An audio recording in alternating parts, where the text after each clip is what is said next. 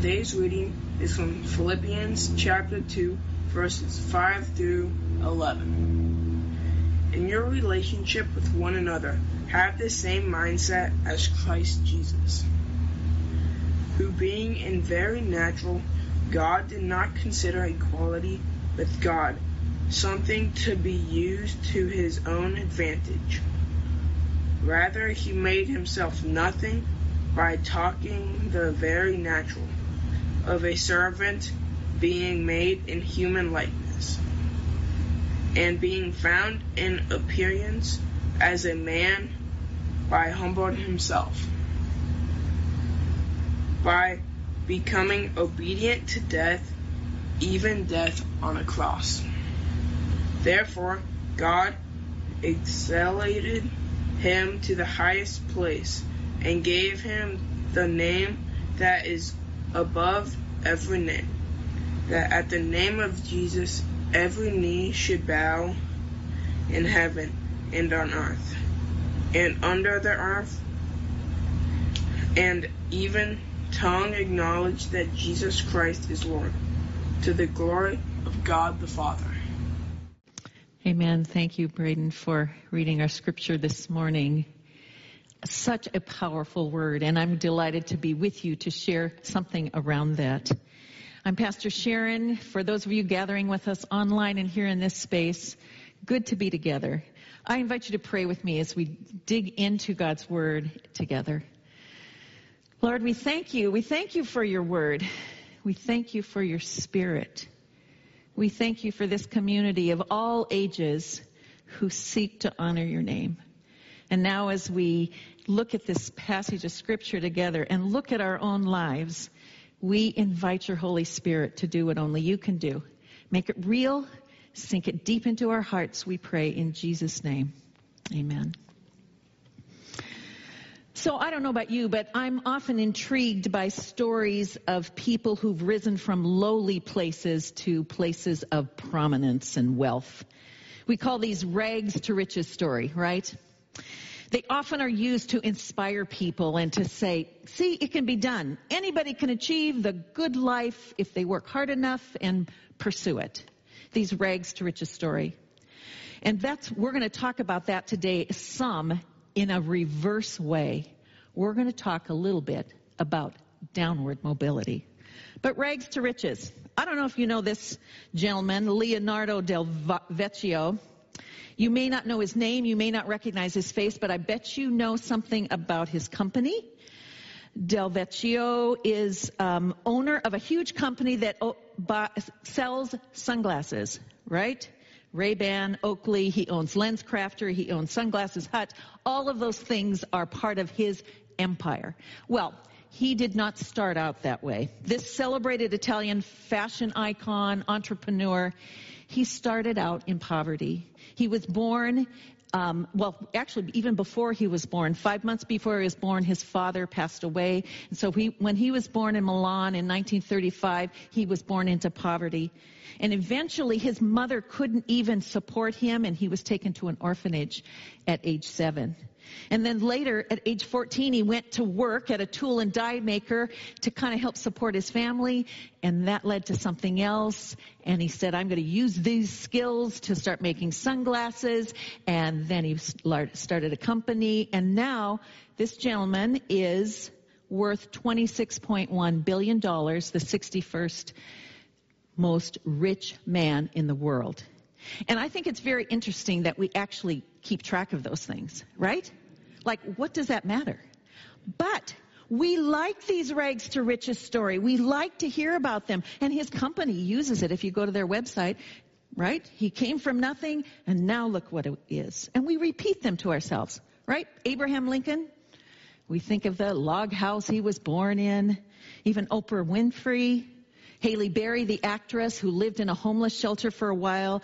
Ed Sheeran, who was like obscure singer and now has great fame.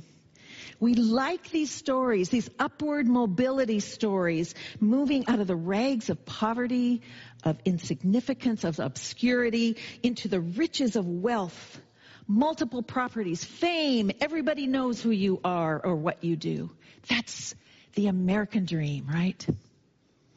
These stories meant to inspire, and they give us a bit of a culture. They stir our imagination in ways. I think sometimes we might downplay them, but we all, in a sense, like to see ourselves in that way, don't we? Maybe not as a billionaire. That maybe not. If that's your goal, that's fine. But you probably all have a sense, whether you're a teenager, a young adult, midlife, whatever, to actually increase in your stature in the world. Move up in the world, right? Better yourself. Upward mobility.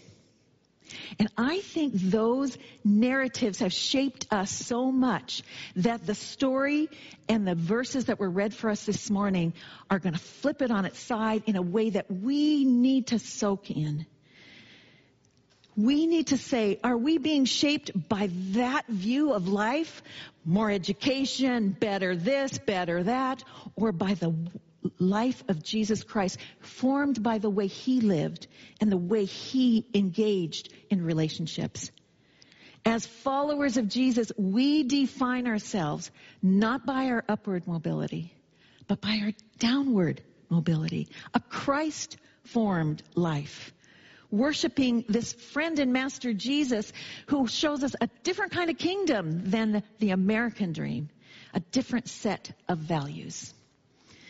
A Christian entrepreneur and community developer named Bob Luton. Here it comes right here. I'll have you move to that if you don't mind. This is what he said in this quote. The American dream collides with the vision of God's kingdom here on earth, exposing them to be as different from each other as darkness and light. Convenience, security, and status are confronted by self-sacrifice, downward mobility, and obedience. Self-sacrifice, downward mobility. What if we were so captured by that narrative that it became our goal, the way we live, the way we measured our own lives? Rather than rags to riches, we might even say it's a riches to rags story, exemplified in the life of Jesus Christ. Today we're beginning a series called We Serve, I think. And we are going to be looking for these next several weeks really closely at the way of Jesus. And we're going to see this beautiful yet sobering model for all of us, that we live a life marked by service. Downward mobility. What might it mean for us as individuals, as a community, to actually grow as people who serve? And throughout this series, we're going to share stories of people in our own community who actually live into this picture of service. I'm looking out here, and I think of many of you online that really exemplify this. Today, we're privileged to have Dwayne and Maxine Miles share with us. This is actually their very last Sunday here at Pine Lake Covenant Church because they're moving. They're transferring their home to Moscow, Idaho, and we are going to miss them greatly. But I want you to hear their story before they go, a story of service. So let's take a look. I interviewed them this week. So Dwayne and Maxine, what are some of the ways you've served over the years? Some of the ways I've served is in Stephen's ministry, Meals of Care, and then knitting the prayer shawls for the confirmation group kids. Well, I've been the coffee man for quite a few years. I started out singing in the choir, and I do odd jobs around the church, and whatever is needed that I can do. You flipped a lot of pancakes. Yeah, I flipped a lot of pancakes. How did you decide where you were going to be serving? I think I decided where I was going to serve by the things that I've learned through my life, the experiences. I learned to cook when I was young with my mother, and so that led me right into the Meals of Care. And I I learned to knit when my oldest daughter was a year old, and then 40 years later, I picked it up again. And in Stephen's ministry, one of our pastors said, when I asked her, well, where shall I serve? And she's the one that told me, have you ever thought about Stephen's ministry? And this was really foreign to me, but with the training you get in Stephen's ministry, it really works. And I'm a good listener, so that's where you really have to be in Stephen's ministry. So. Well, I think probably started back when I was little. My dad used to say, if somebody's walking around with too much in the hand, you got something to do. One of the things I decided to serve was the coffee hour, or making coffee every Sunday. And it's fun to be in the part of the things that make things work. You get a lot more out of it if you're involved in it than you do just sitting there watching. And I'm a mechanic by trade. I use my hands all the time. So what motivates you to serve? Well, I think that God gave me these gifts, and it's up to me to share them. And when you do share, you get more out of it than the people you're sharing with. And if you're new to a church, you got to plug in, or you're not going to become a part of that church. And so that's where I come from. You meet like-minded people in your life, and you try to, try to become more in tune with everyone around you. And the only way you can do it is to work together doing something. So. Thank you, Dwayne and Maxine. They're here today. Thank you for sharing some of your story. I was moved by something Dwayne said too, and you might have caught it in the video. He said if someone is walking around, something his dad told him, someone is walking around with too much in their hands, you've got something to do. And both Maxine and Dwayne have exhibited this kind of mindset of looking for ways that they can lift up the burdens of somebody else. You know, this is the kind of service that, in a sense, is looking for where you can make a difference. And there's a contrast in that. Rather than looking for where you can make a name for yourself, deciding where can I make a difference, where can I serve. And this is the contrast we see in the life of Jesus Christ, who did not think of himself first. We're going to look at the way Jesus thought of himself and give us some clues from this passage in Philippians chapter 2. So if you have your Bibles, I want you to open to this either digitally or in print, Philippians chapter 2. Verses 5 through 11. Now, you know, this book of Philippians, one of the major themes in it is the unity of the church. And Paul wrote this letter. He wrote it to a really beloved church. But they were also, as every church does, had some issues. And he had some concerns that they'd become a little too self-focused. And so he talks to them to not press into their own interests, their own ambitions.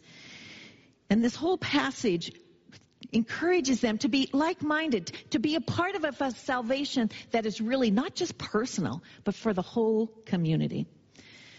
Now, I don't know if you know, but the passage that was read for us this morning, that Braden read, is actually, as most scholars say, a hymn, one of the first hymns that's recorded in the Christian church, or a poem.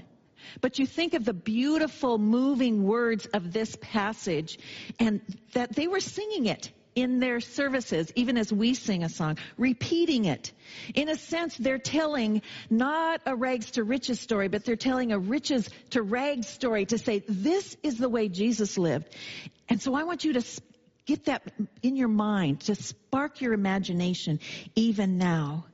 Paul, when he says this, our unanswerable appeal to this kind of lifestyle is Jesus Christ himself. So let's take a look at this a little bit together, because he starts there in verse 5 by saying, in your relationships with one another, we're in relationships with one another, right? That we develop a mindset, and that mindset should be the same as Christ Jesus. Now, I'll tell you before I go into the details of this, because I've been walking with this text this week, there have been many times where I think, that mindset I just had right now is not the mindset of Jesus Christ. I've been so aware of it because it's been in my mind. Like, how would Jesus approach this? How would he respond to this? And so we're going to take a look at it in this way so that we can be shaped by the life of Jesus, the story of Jesus. And so he said, I want you to have this attitude, Paul says. I want you to have this viewpoint. I want you to have this way of seeing yourself as Jesus saw himself. How did Jesus view himself?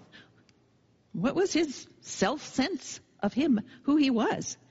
Well, this is the first thing, and it says it in verse 6. He didn't consider equality with God something to be used to his own advantage. He didn't consider his own advantage. The verse before that says, he's been in very nature God. We know in nature, in essence, in the fullness of who Jesus is divine. It's God himself. It never changed. And yet he didn't take that advantage, that position for himself. He didn't snatch it or clutch it or hold to it. He didn't say, this is who I am and you need to follow my way. Well, he did say that, but not in the way of, I'm God. He laid down willingly his advantages for the sake of others, who being in the very nature God did not count that advantage to his advantage. He didn't use it for against other people or for other people. What about us? What aspects of our position do we use for personal advantage? I'm going to ask these questions of us as we go through this, and just have us look at our mindset even now. Are there aspects of your position that you use for your advantage? What you own? What your gifts are? What your education is? It's all for your advantage? Do you use these things that God's entrusted to you to benefit yourself or others? Are you starting to make a list of your advantages? I think often of students who are thinking of applying for college, and they have to list the things that they've done, and it's an important thing. But in the Christian world, we list those things in order to say, not for my personal advantage, but for the good of others. What aspects of your position do you use for personal advantage? Well, the second thing of the mindset of Jesus Christ is that Jesus emptied himself.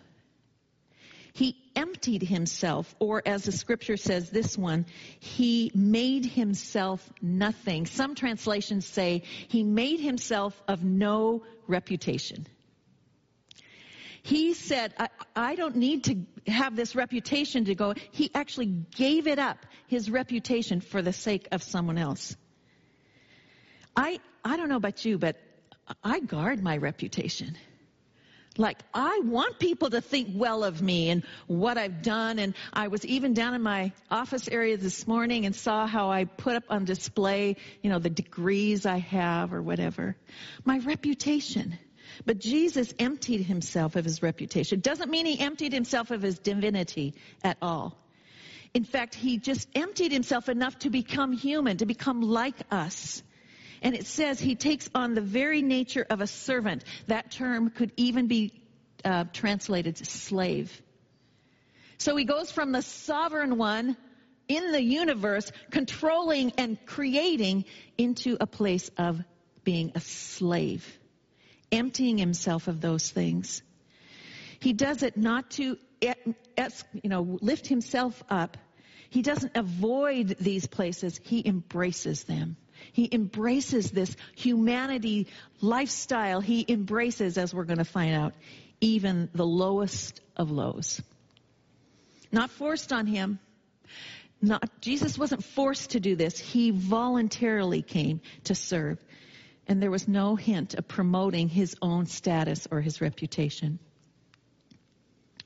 What about you? How concerned are you for your own reputation? Have we bought into this idea that self-promotion wins the day? That the more people know about what you've done and how great it is, that is the best thing in the world? Or do we follow Jesus' example of self-renunciation for the sake of other people? Jesus made himself nothing. He emptied himself. The next thing we see in this passage in verse 8 is that Jesus humbled himself. It says, being found in appearance as a man, he humbled himself. Paul uses these terms as kind of a double downward motion. He emptied himself, he humbled himself. We're going down, right? Jesus comes down to our level. And it says he humbled himself enough, not just to become a human, but as we know, to take on death. And not just any death, but a humiliating, violent death, which others watched, even death on a cross, as it says in this passage. Jesus is not using his status for exploitation, but for self-sacrifice. You know, often we see that term humble and we think it means, not thinking about ourselves too much. You probably heard this before, that humility is not thinking less of yourself. That's not humility. Humility is thinking of ourselves less. It's thinking of others more than we think of ourselves, and that is the way of Jesus. He humbled himself. So where are you being called to take a lower place? I don't know where that is for you. Is it at work, in your neighborhood, in your school setting? Where, maybe you have status as the head of your team, the best person on the sports team, maybe all of those things. And where is Jesus saying, I want you to take a lower place? Jesus himself said it this way to his disciples, Matthew 23. For those who exalt themselves will be humbled, and those who humble themselves will be exalted. So we can choose. Do you want to exalt yourself, or do you want to go the downward mobility and humble yourself in order to be in the Jesus way? Jesus humbled himself. And it says in this passage, he not only humbled himself, but he became obedient. It's an interesting phrase, and I don't know exactly how the translators put it. He became humble, or by becoming obedient. So as he was going, he became more and more obedient, is the way I read it. Jesus became obedient. First, he shared in our human condition by being obedient, and then the most ultimate, the farthest you could go in obedience. I'm going to the cross. And we know it wasn't an easy obedience for Jesus, because we know his prayer in the garden. If it's possible, Lord, take this from me. But no, I'm going to obey your will. Not your will, not my will, but yours be done. The ultimate obedience to the ultimate cost. Jesus took it. Full out obedience to God. Now, I think we all desire to obey God, but there are times where we resist it. And I wonder in what ways we have resisted obedience when we felt the cost was too great. There's a cost to obedience to Jesus Christ. There was a cost to his obedience. And yet, it is the way of Jesus. It shapes and forms us into the kind of serving people that Jesus was. He became obedient. He didn't exercise his power. He gave it away for you and for I, emptying himself. This is the mindset of Jesus. This is the way that Paul and us as Christians in this century need to say, this is the story we need to tell each other. Humbling, emptying, self-renunciation, obedient. Now, the rest of this passage is wonderful because it says that's not the end of the story, right? So if you were to read verses 9 through 11 again on this, it says, therefore, because of all of this, God did something in Jesus' life where he exalted him, he lifted him up, he brought him to the highest place.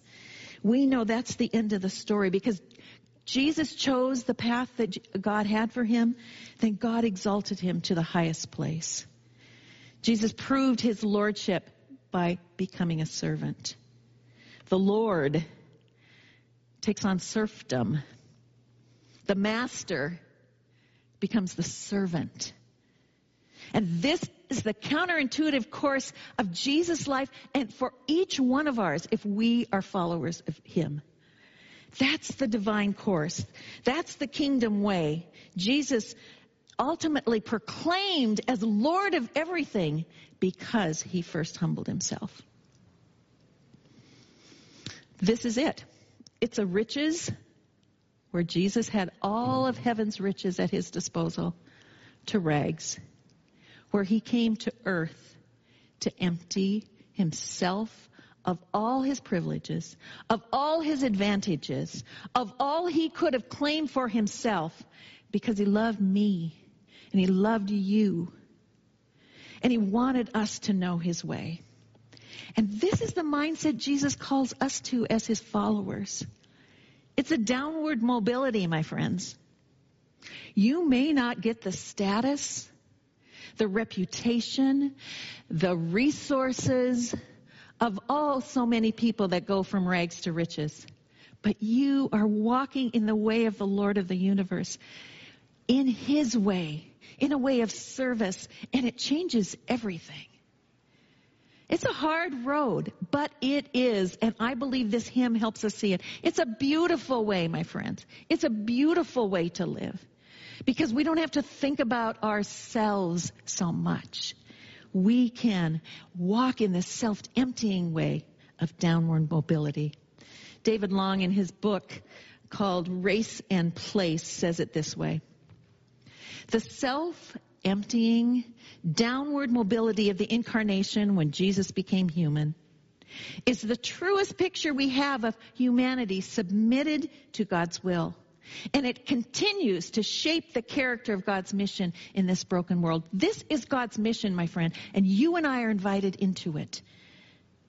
Don't consider our own advantages. Renounce ourselves. Humility, obedience. This is what God calls us to.